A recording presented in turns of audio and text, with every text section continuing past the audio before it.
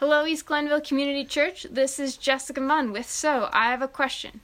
So this is episode 29, and we're talking about the teachings on Sunday, May 29th and June 5th. Really? We've done this 29 times now? Yes. Okay, this is technically 30 if you count the special. Okay, there you go. Okay, so we're talking about these two sermons cover the section of 1 Kings chapter 19 verses 1 through 18. Okay. And so refresher, Elijah there was the whole battle on the mountain. Elijah and God won, and then Jezebel pretty much threatens Elijah, and he runs and then asks to die and then finds himself on the mountain. I think that's a pretty condensed summary. And that ends up on the mountain down in Mount Sinai. Yes. At Mount Sinai. Way south, yeah. Not Mount Carmel where the big battle was. Right. Yeah, that's pretty condensed. So I have a question for you, Jess. Okay. Out of the blue. What do you think of Jezebel? What do you think is motivating her? So I really don't know. Like, I was trying to wrap my brain around it, but, like, how, like, what proof does she have to be like, oh, like, my God is still better than Yahweh? Like, is it just a, like, nope, I am so stuck in my ways, and, like, I demand this to be right, or maybe it's a, like, no, having all the people fall my gods gave me more power? I could see that as a thing. But it's one of those things where it's, like, after the big showdown happened, like, I just can't understand how you could be like, oh, let's not follow Yahweh. And I could understand why, yeah, I don't know. I could almost understand why Elijah was like, oh, shoot, she's serious. Because, like, if that entire scene on Mount Carmel didn't convince you that Yahweh is God, like, there's nothing that will convince you. But then she didn't see it. True. She only heard the report from Ahab. True. But you said, like, if there was fire coming down on the mountain, she probably could have seen it from that far away. 17 miles? Okay, maybe not. She wouldn't have known the context. True. And maybe wouldn't even known, like, what the deal was. So, I'm just thinking of, like, was she trying to create space for Baal worship within Israel? And then, and felt like she had to really push Yahweh away so that it could be like a normal nation where you worship all gods? Or was she trying to replace? Was she even being sneaky in the sense of she came thinking, I just think we should worship all gods equally. But then in her heart, she's saying, no, I really want to crush the worship of Yahweh so that Baal and Asherah will be preeminent. Because that was the Canaanite nations, not just the Phoenicians, but there are many Canaanites, that was their normal thing. Right. And Baal would be like equivalent like Zeus, the head of the pantheon. To have her religion done, Baal would have to be preeminent. So, I mean, I do wonder, like, you know, was she really just sincere? Was it a bit of a power play? Like, it's all she had. Yeah. Ahab had armies and the things of a king as a queen. She's no longer a princess; she's a queen. Like, it's her area, and maybe in her thinking, and maybe in a lot of people's thinking, well, you know, the king deals with the other policies, and to the queen goes in a sense the religious policy. She's like the mother of the nation. So, yeah, it definitely could be. We don't really know. Yeah, I find her interesting. Yeah, and I love Ahab. We'll actually get more into this our next one. Okay. Because we'll start to see the character of Ahab, but I think we're seeing it now. So, what's your impression of Ahab? It's hard. Okay, what do I think? So he seems to care about his nation because he wants rain, and he knows. Right. So, it seems like he's trying to be king. And it definitely seems like most of this is Jezebel's kind of thing, most of the conflict, spiritual conflict, at least. So it almost seems like a little, either he's really good at delegating or he's kind of passive and just kind of ebbs and flows with what comes at him and wherever the tides turn. At least on the spiritual policy, the religious worship, like, and maybe there's a bit of a stereotype, like, in our day, well, the man brings home the paycheck and he takes care, all that religion stuff, that's the wife's job. And maybe, I don't know if I'm importing that idea into this, but I almost wonder if Ahab cared that much. Yeah. And he wants his wife to be happy. Right. If you have an angry wife who's from another nation, do you get that nation angry with you? Like, When was the marriage to Jezebel part of an alliance structure? Right. Almost certainly. Yeah. Yeah. So those weren't on our list, but I thought I'd throw that at you just to get us started. No, and I thought that was good, and I think that leads right in because my first question was like, why do you think Jezebel's threat in particular was the trigger point for Elijah? Like, why was that specific action or event the thing that really tipped him off? I don't know. It's been meditating, thinking that through. Like, why does Elijah do what he does? That I think it drove a lot of the sermon, and I really do think it's an exhaustion factor. I mean, I don't know if I emphasize this very much, and at least I remember talking a little bit about it. How he ran down the mountain in 17 miles, and it doesn't totally explain why. True. I mean, there's the mental exhaustion, and then you had physical, and I think it just made him susceptible. Where if he was at his top of his game, like ready for it, he could have responded differently. And maybe he thought after the crowd chanting that, well, okay, we're good. And then it just felt like, oh, it was all for naught. What does it matter if I win this great victory, but they kill me anyways? Right. So it kind of felt, that's what I think of it going on. Yeah. Yeah, especially because if the people don't change after that event, if the people don't change their minds, like I don't know if there's much that can convince them. So then it's almost like, well, we tried. Oh, well, throw up our hands and even if the people change their mind, but if Jezebel doesn't relent. Yeah. With the power she has, she could. Yeah. And if Ahab goes along with her.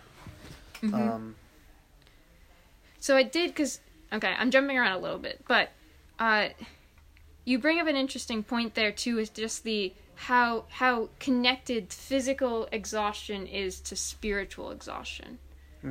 Or at least in this case for Elijah. And I was wondering if you thought that was, like, is that a common theme, you think, that often if we're physically exhausted, we can find ourselves more easily susceptible to spiritual exhaustion and... I mean, I think in Elijah's case, there is the physical. I really think the emotional was the bigger factor than the physical. As much as I talked about him running down the mountain, to imagine that day where the whole day, it's you versus 850 people, and he just has to have a complete mental focus on that. I just think he's spent in that sense. So it's the physical may add to it. The quote I made from C.S. Lewis is that talks about the law of undulation. Was that with this one? I don't think that was the one before. But anyways, it's the idea that in all of our things we are up and down, and so in our spiritual life, there's times where if you feel spiritually distant from God, no matter what.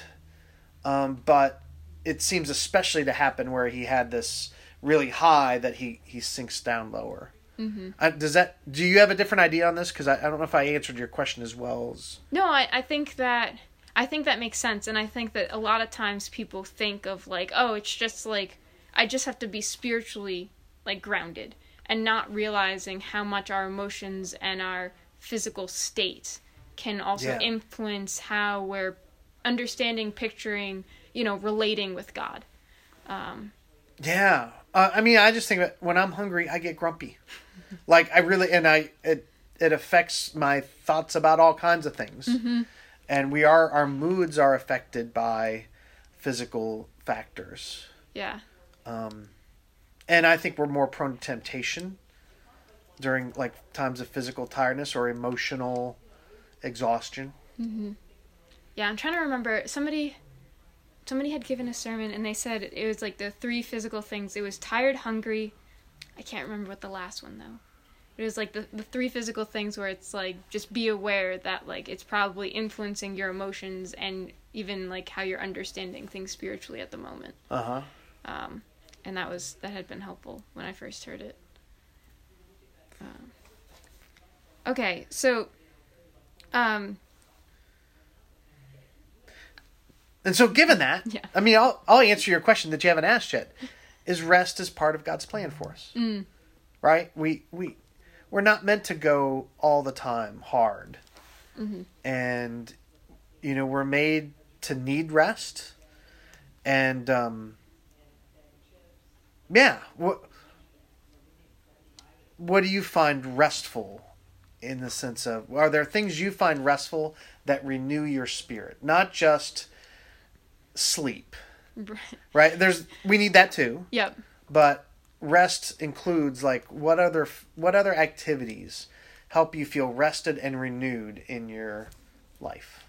Yeah, that's a great question. It's actually something that a bit ago I was trying to figure out better, and I would experiment and try different activities. Mm-hmm. I think one of the ones I landed on was I would do, like, a coloring book and then put worship music on. An adult type coloring book. That was one activity where I could kind of just let my mind focus on the words of the music, and then I was doing a physical activity though that kept me focused, and so I think that was one. I don't know, do you have any? Well, I there's certain spiritual things, such as just getting time. For me, it's even better when it's outside, where I can read a little bit, maybe read the Bible, or I've been lately also reading Knowing God, the Packer book, but also journaling, writing out, just kind of, there's that side of things. And then there's just rest. So I certainly need exercise, and it's almost opposite. Like, I need the physical exercise, and then sometimes I get the nap in or whatever, the downtime. Sometimes I just need alone time. This is where I think, Elijah was both alone, but he was also, like, in the visible eye. And I could see, like, after a Sunday morning where you're just interacting with a lot of people. Sometimes what I need most is a hike in the woods, or getting away with my family or just a few people. Yeah, those I find restful. But it's hard because it's almost like you have different needs for rest at different times. Right. Yeah. Yeah. Sometimes something can count as rest, and other times I don't find it as restful. Right. Do you ever find yourself doing activities that don't actually help you rest? Like, things that actually make you feel worse at the end of it. Yes. So for me, movies are draining. Really? Yes. Which is hence part of why you never have seen what I'm talking about. Yes. Yeah. So often I'm not refreshed. I am either more wired or more, well, in a bad way wired though. Okay. But yeah. Usually more tired after watching a show. Yeah. If I do too much TV in a day, like, I feel like then I've wasted a day. And in the winter, bad weather days, like, sometimes you just get whether it's binge watching something or whatever. Yep. And then part of me gets aggravated because I think we should have used this day better. And then I just get annoyed with myself for not I definitely doing better. And I suspect sometimes too much phone time, whether it's social media or whatever. Mm-hmm. It's like you just wasted half an hour and you didn't even... And it didn't fit anything. You don't feel happier at the end of it. Right. Yeah. No, I can agree. That one's definitely sort of grabs your attention without satisfying in any way. Yep. Yeah. I actually had somebody who, when he was talking about how he did the Sabbath, it was one of our InterVarsity leaders. He said that for him, he liked working out, but if he did something normal, like lifted weights or something like that, he would feel the need to do well and either kind of beat his goals or impress himself or something like that. And so he said he purposely picked the most unimpressive physical activity. So he would go on the elliptical. Okay. And to him, working out was restful, but when he wasn't thinking about the other things that came with it. And so not trying to beat his goals. I get that. Yeah. Yeah, so the elliptical was his solution. Yeah. That's where I find hiking falls into that. I'm not competing in any way. When I'm on the bike, I am thinking about, I got to ride harder. So. Yeah. Cool. So I did want to go back, because I had an interesting thought. So as Elijah gets the threat from Jezebel, and he starts running and fleeing into the wilderness. Yeah. Do you think God tried to stop him? Send reminders hey, I'm here. Or do you think God just kind of said, I know he needs his space, let him go. I have room for that. I would suspect the latter, that God, he knew Elijah had been through the ringer, and hence meeting him in the wilderness and giving him, I just love the picture of the angel of the Lord sitting over Elijah, cooking bread as he slept for a day and a half or something. Yeah. That's a picture of God's individual care for his servants. I think of the comparison is Jesus with his disciples in the feeding of the 5,000, where they worked really hard that day at distributing the bread and all the fish to thousands of people when they started the day hungry. But then at the end of the day, he says, now you go pick up bread for you. And they each have a basket of, I think God will take care of us. He may ask a lot, but he will take care of his servants. So I find that encouraging. Yeah. I suspect God was okay with what was happening. Cool. Okay. So then another thing that we've that you mentioned too is that I forgot how C.S. Lewis put it, the law of undulation. That's it. So I know that I think every single conference I've gone to almost has always talked about this is the spiritual high. Be prepared for the spiritual crash when you get home. Right. Have you found any ways to, I wouldn't say prevent the undulation, but maybe make it a little smaller so it's not as bad of a crash? I think, I don't know if this actually solves it, but for me it would be try to have time where then you can just process it. And so the day after, it's the couple days of thinking, what did I learn from this? And almost using it as a review rather than... And then just knowing if you don't feel the spiritual warmth, feelings in your heart that you felt, that's okay. So part of it is just being prepared that I know it felt great to that time. This will feel more normal, or, but, and I think preparing, doing a little work on it, and then reviewing it in your mind, okay, what were the spiritual lessons I learned? Maybe even preparing to take what you learned and present it somewhere. I think that could be helpful. Because I'm thinking like even with mission trips, that's the other times. Yeah. But you come back and what you really need is, all right, what did we take away from this? So, the mission trip we're doing, we have built in a couple days. We finished camp on Friday night. We have that weekend, as a team, we'll kind of spend some time and saying, all right, what did we draw from this? And yeah. so that's my only suggestion I think I would have. Do you have anything else that... I think most of the best advice I've gotten that seems to be helpful is kind of the same thing, like specifically add extra time in for things like rest, for things like processing, emotional processing, and then even like making sure to add in activities that do like fill you up type of thing and revive you. And like just specific, and not just sleep. Right, being intentional to add more of those things can help. Yeah. Yeah. So I'm going to throw back a different question. Okay.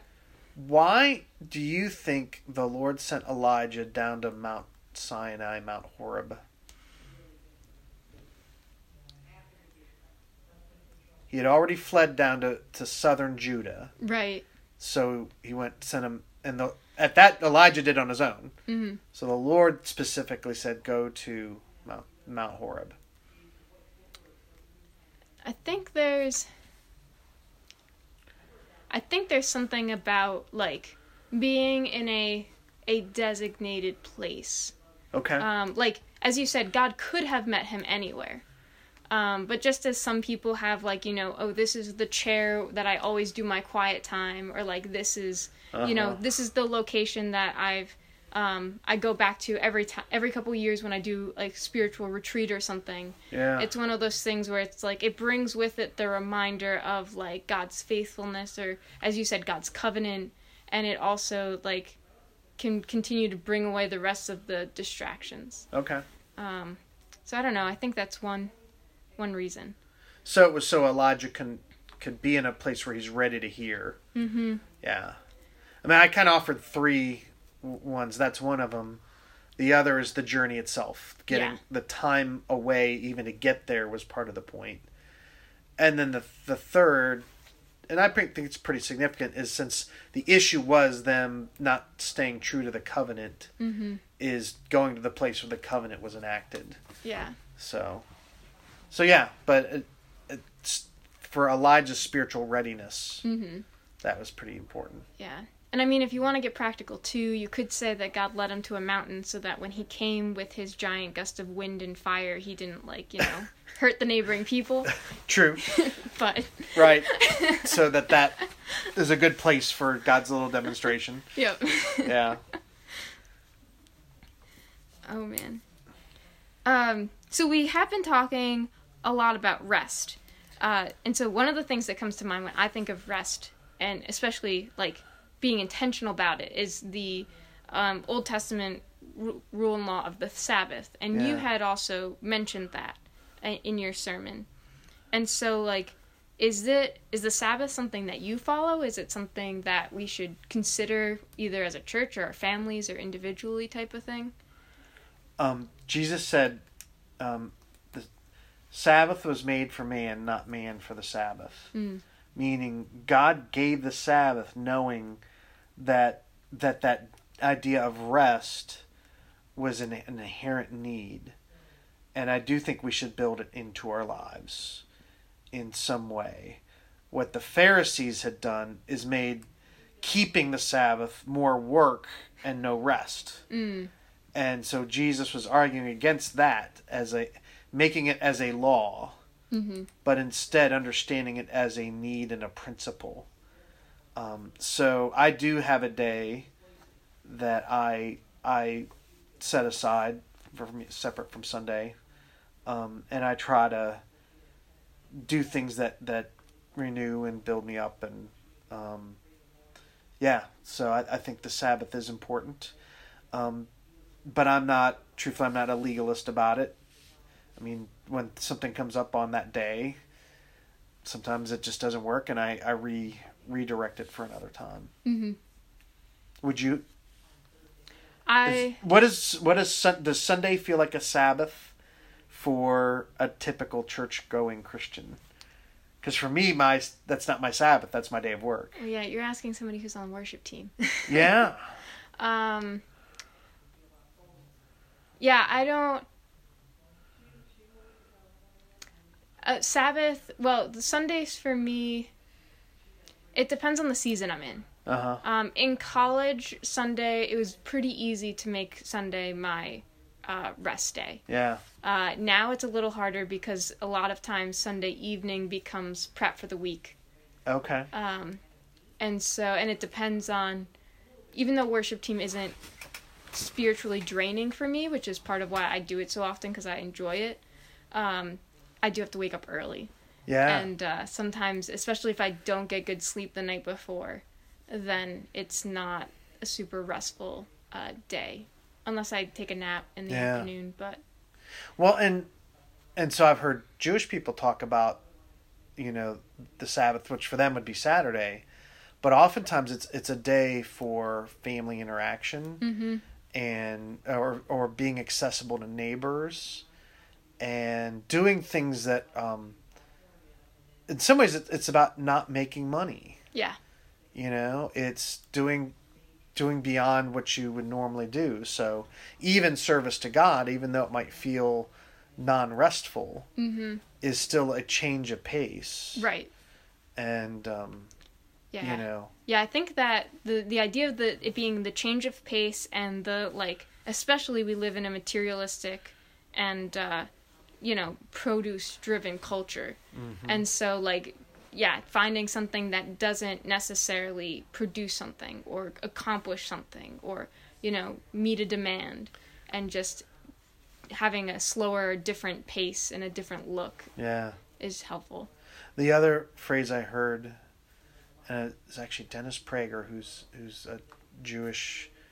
a faithful Jewish teacher. It said, someone who works 7 days a week and never stops is effectively a slave.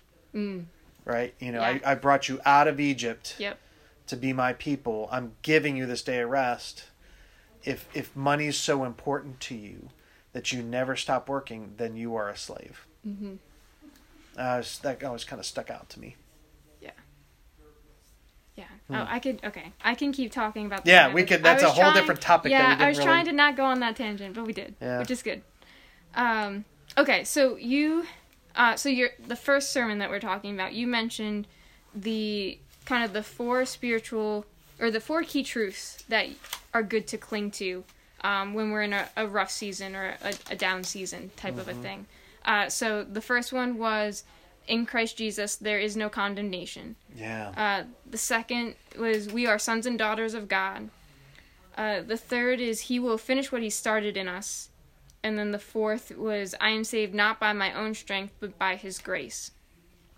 So I'm just curious, any practical ways that you found that are really helpful in drilling these in to your conscience? Noting them when you find them, because I mean, all of those truths are echoed multiple times in the scriptures. And so I kind of picked out 4 scriptures that said it, that I think, but man, if you just did it every time I see that same truth spoken here. I don't know, other than just knowing them and keeping them in mind when you don't feel them. And that's where I think it's even when you don't feel them to be true, they are true. That's what I wanted people to go away with. And that's the thing, is sometimes it just doesn't feel like it's true in my heart. Like you just can't feel it, and that's okay. It doesn't mean it's not true. So, yeah. What about you? Do you have any suggestions on that? Or was there a different truth or a different way to say one of those that would be, you would say differently? I don't think so. Okay. I guess one way that's helped me drill some of these in is if if I'm in a situation where I'm not feeling it at the moment, like having someone else I trust remind me of it. Okay. Even if it's like frequent. And so that I found that to be helpful, even just getting like the external reminders too. And hence continuing to gather with God's people. Mm-hmm. When you're like, I'm not sure this is going to do much for me today, but I'm going to come anyways. Yeah. And I've seen God honor that, and that's when you hear that truth you need. Mm-hmm. Yeah. Yeah.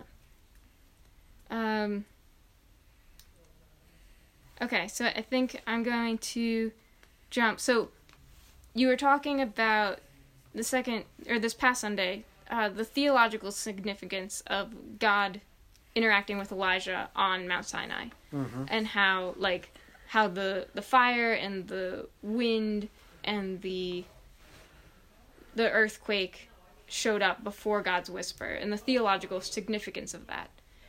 So I was just curious, because God said told the people, the Israelites, to not make or worship images of anything in all of creation, right? Because he was jealous. And so that's all the way back in like Exodus 20. But is this the first time where he fully explains like why that he's above it all? Or was it just like they would have gotten that, but this is just the first time, or the people listening would have understood it, but this is the first time it's like laid out so plainly in Scripture? Well, I would say the reason he actually gives he does talk about being jealous or zealous, but the reason he actually gives in Exodus 20 is that he is holy, which means that he is not a part of this universe. So, but I don't think they were getting that. I think, that this is trying to drill home that truth. Okay. And I see it beginning to shift from this point forward, that God continues to emphasize that truth. And then you see the later writing prophets who come after Elijah, they really emphasize that, especially Isaiah. So do you think part of that emphasizing of that truth is why, like, God kind of at this point stopped interacting with people on a face-to-face basis in the physical and started being more in the spiritual realm? And I'm trying to think how accurate that was. Like, obviously, the angel of the Lord appears to Elijah right before this. And I would have to dig in deep, but I had that thought before that, earlier on he appeared as the pillar of fire or the angel of the Lord. And then I knew at some point when the temple was gone, it was more by his prophets. But I'd never made the connection with this actual passage. But I do feel like this may be a demarcation and that God is beginning to teach that. But I'm speculating a little bit, I guess, when I'm saying that is... Yeah. One is, it's hard to know, like, God reserves the right to do what he does, and so I think he does show up in different ways, but this seems to be a significant passage, I guess is the point. Yeah. And God wants his people to learn to recognize his spirit. And now I'm just repeating myself, so... Do we have more to it? Do you have a different answer? No, I don't. I was just... Yeah, no. I was trying to think through, and I couldn't come up with anything that really made much sense. Okay, so. Yeah. So I think it's fascinating to think that this is God saying, if it is true, all right, you've seen me in power. And Elijah, I poured down fire to burn up the sacrifices you wanted. But that's not actually having this long-term convincing. Yeah. So from now on, I'm going to do it this way. And that's a little speculative about why God's doing it, but I just makes me wonder. I think that makes sense, though, because like even if you go back, right, to the first time God's giving the covenant on Mount Sinai, like he does the crazy, you know, doesn't he engulf the whole mountain with the clouds and the lightning the Shekinah glory, you know, he appears in glory and power. And everybody's terrified. Right. Whereas with a gentle whisper, it's more open for dialogue and building a relationship and growing. And so maybe that's just the new tactic. Like, okay, I did the powerful thing. You know that I'm the boss. Now, like, I want you to actually know me more and not just know that I'm the all-powerful boss type of thing, maybe. And learn to seek him. Mm-hmm. Speculating. Yeah, okay. So that was most of my questions. Did you have any more? Well, I jumped around a little bit. We did. And I was going to ask you, so I did talk about like learning to recognize that gentle whisper. Mm-hmm. Is there an aspect where that's sort of the other question is, how do you learn to recognize that spirit? And I made a suggestion that to Elijah, God's voice comes as a question. You know, what are you doing here, Elijah? And that resonated with me because there have been that couple times in my life where I really felt like God speaking. It did come as a question. And I just wondered if that resonated with you, or if that made sense in some way. I think it made sense, and it resonated. There's been a couple of times where God has come to me with like a question. Okay. But there's been other times he hasn't, but it's never been. I think the other thing you compared it to was like a command. Like it's never been a go do this or go do that. Often, like if I'm already seeking discernment on something, he'll give me a phrase that has a lot of meaning to me in that moment that gives me the courage or the direction I need to choose the correct way without explicitly being like, do this. And so I think, and as you said, like it's kind of it's communicating in a way that's not commanding, and it's doing it more as a friend to a friend, a person to person type of. And how often did Jesus teach through questions? Oh, all the time. Yeah. When somebody pointed that out to me, they were like, why do we tell... They were specifically talking about high schoolers, but like, why do we tell high schoolers all the answers? When they ask us a question, why don't we just do what Jesus does and ask them a question back? Yeah. And I was just like, oh, that would get so annoying, but actually you learn so much more doing that. And even when he was teaching, he phrased it as a question, like, why do you look at the speck of sawdust in your brother's eye and pay no attention to the plank in your own eye? Mm-hmm. He could have given that as an exhortation. Instead, he made it a question. Because he expects you to then go back and think about it. Yeah, like, why do I? Yeah, and the why matters. It's not just think like, oh, what's my tendency? So I think there is something to that of how God approaches people. Mm-hmm. Yeah, and that is the section I jumped, because you did talk about the 3 steps to kind of recognizing the spiritual truths, and how it was like seek him, surrender, and then learn. And that's kind of what we're talking about, is the learning. Right. And so was there any like specific disciplines or steps that you've kind of developed?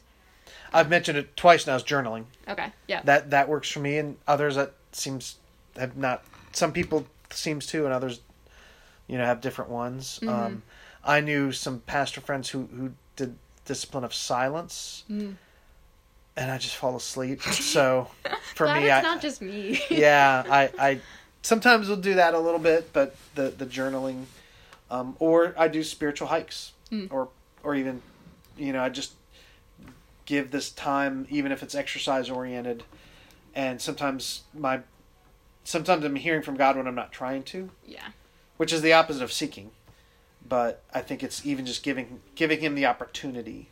I was going to say, is it really not seeking if you're specifically setting aside time? Like, I'm previously setting aside this hike to just hike and be and let you speak in if you feel like it. Instead of seeking a specific answer. Right. I'm saying, yeah. So I found that to be helpful. Do you have any to add? I don't think so. I think often, sometimes just like specifically slowing down. So I found often while doing the dishes, actually, because it's one of those I can just work with my hands and I'm not like inputting other things or trying to think. I'm not trying to solve a problem like I am at work, or I'm not like inputting something I'm reading or working on in my brain. And so that extra empty space is one spot where I'll often get some insights, even if I'm not looking for it. Yeah. But, well, hey, we are getting to our time limit. Yes. But thank you. Thank as you. As always. And see you in 2 weeks. All right.